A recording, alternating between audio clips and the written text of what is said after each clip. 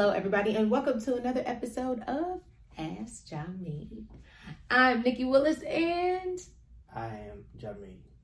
And the big question of the week is, what is house hacking? Here we go.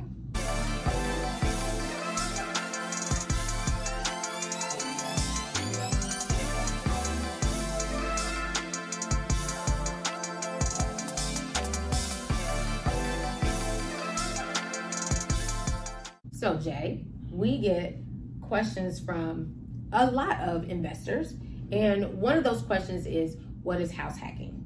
So let's get into it. What is house hacking? So, house hacking is an investment strategy where you use an owner-occupied loan to invest in real estate. Okay. So it's kind of a two-parter. So the first thing that people need to know is with house hacking is you can use an FHA loan, which is a government-backed loan, or you can use a conventional loan. Now, the reason why people house hack is because if you get an investment loan, you generally have to put 20% down, 25% down, right, and get a higher interest rate. So an investor loan and an owner-occupied loan is different because an investor loan typically has a higher interest rate than an owner-occupied loan, and you have to put down a higher down payment. So if you do an owner-occupied loan, you put down a lower down payment, and you also get a lower interest rate. Right. The catch is you have to owner-occupy the property. Right, yeah. Right. So, so I am usually the transaction coordinator for our team, or I was until I got super busy with our clients. And when we're putting together that contract, the contracts will ask, do you plan on occupying this property? So that is for, so what you're saying is that while this is an investment property, they need to occupy the property. Yeah, so the point is, some people don't, but you have to have the intent to owner-occupy the property that you're getting the FHA, owner-occupied FHA or conventional loan for. So another question would be, what types of properties would this investment strategy be good for? So it depends on your investment goals. Okay. People, it's like I said, it's two parts. So you can get an FHA or a conventional owner-occupied loan, and you can buy up to a 4-unit rental property. So people who want to have rental property, they can go from 0 to 4 doors or 3 doors because you're supposed to owner-occupy one of them, right? So 0 to 3 doors with an FHA or owner-occupied loan. So if you want to get rental properties, you can get 3 doors and buy up to a 4-family with an owner-occupied loan. Then what a lot of people do is they do that to buy their first one, they live in one, rent out the other 3, and it's either going to offset their mortgage payment or they're going to make rental income on the other 3 doors to start off with rental property. And you know what, that sounds like such a great investment strategy, especially for young people. Like when you are just coming out of college, or whether you may be in college, buy a triplex or a fourplex, live in one, rent out the other 3 to where, a portion of the rental income is paying off that mortgage, and then you're pocketing the rest, or, saving the rest to buy your next property. So that's I feel like that's a really good strategy for young people to get into the investment game without, trying to, buy something that's like super big or something like that. What do you think about that? So I just want to, back up a little bit. You said it's a smart idea to do that when you're younger. Yeah. Because that's what your boy did before I met my lovely wife. Yes, that is true. Bachelor. So you did. I actually, that's what I did when I was 22. Right. I bought my first property, and for my first property, I bought a 3-family. So I lived in 1 unit, rented out the other 2, and I still made like $300 a month. So they paid the mortgage off. Yep. While you pocketed $300. Yep. So I made $300 a month living there, and so I was single, didn't have any kids, so I just occupied the 1-bedroom unit, and I made $300 a month. Yeah, so it's a really smart thing to do, especially if you don't have a big family or you don't need a big space. Yeah. Or if you don't have kids, it's a smart thing to do. Cool. Yeah. So young people, listen up.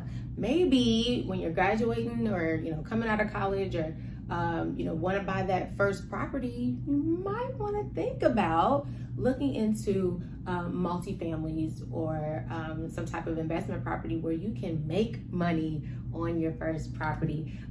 We can talk about that more in depth with you. Just visit our website at thewillisteamlv.com. We'd love to help you. We have tons of ideas and things that can help you in your journey of being a property owner. So, I know we like to talk about good things, all the pros and everything like that, but let's talk about the cons. Let's talk about some of the downfalls of house hacking. Well, before we talk about that, I want to talk about the second part of why people house hack. So okay. The second part is people who don't want rental property, they want to rehab a property. And we even thought about doing this, but we decided that it wasn't the best thing for us. We did. We'll tell you why, too. We'll tell you why. We thought about being serial movers and buying a property, living in it for a while, and then moving on to the next property. So some people buy a property to rehab it. Yeah. So they buy it, fix it up, live in it. And while they're fixing it up. Or even, when they finish, they move into it and then stay in there for a while, for like a year, and then they, buy something else. Yeah. So that's another strategy because, again, if you're looking at a property and you need $50,000 worth of work, you can buy get an owner-occupant loan and put less of a down payment down. So now you have your down payment and your fix-up costs versus you may have not had 20 or 25% for the down payment plus the rehab costs of the property. So another reason why people house hack is to flip properties. They just live in it for a while, then sell it, and then they have the money to buy the next property, and they kind of repeat the process over again. So we decided that wasn't for us. Yeah. Because of some of the downsides of house hacking. Right. But let me tell y'all the backstory of why I'm like, oh, babe, let's do this, right? So HGTV had this series that was happening where they followed this family that house hacked. So they had bought, previous properties before, and this next one, they were actually house hacking an old firehouse. You remember that? And I was obsessed with this show, y'all. I was like, oh my goodness. Of course, they made it look super easy. And I'm like, yes, we can do this. Let's buy a firehouse. I mean, he was just looking at me like he always does. What the heck?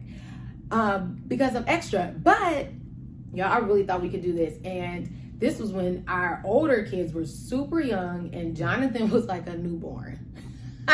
And so, can you imagine this little baby in diapers, crawling around with nail guns out and, walls that are unfinished and you're washing dishes in the bathtub.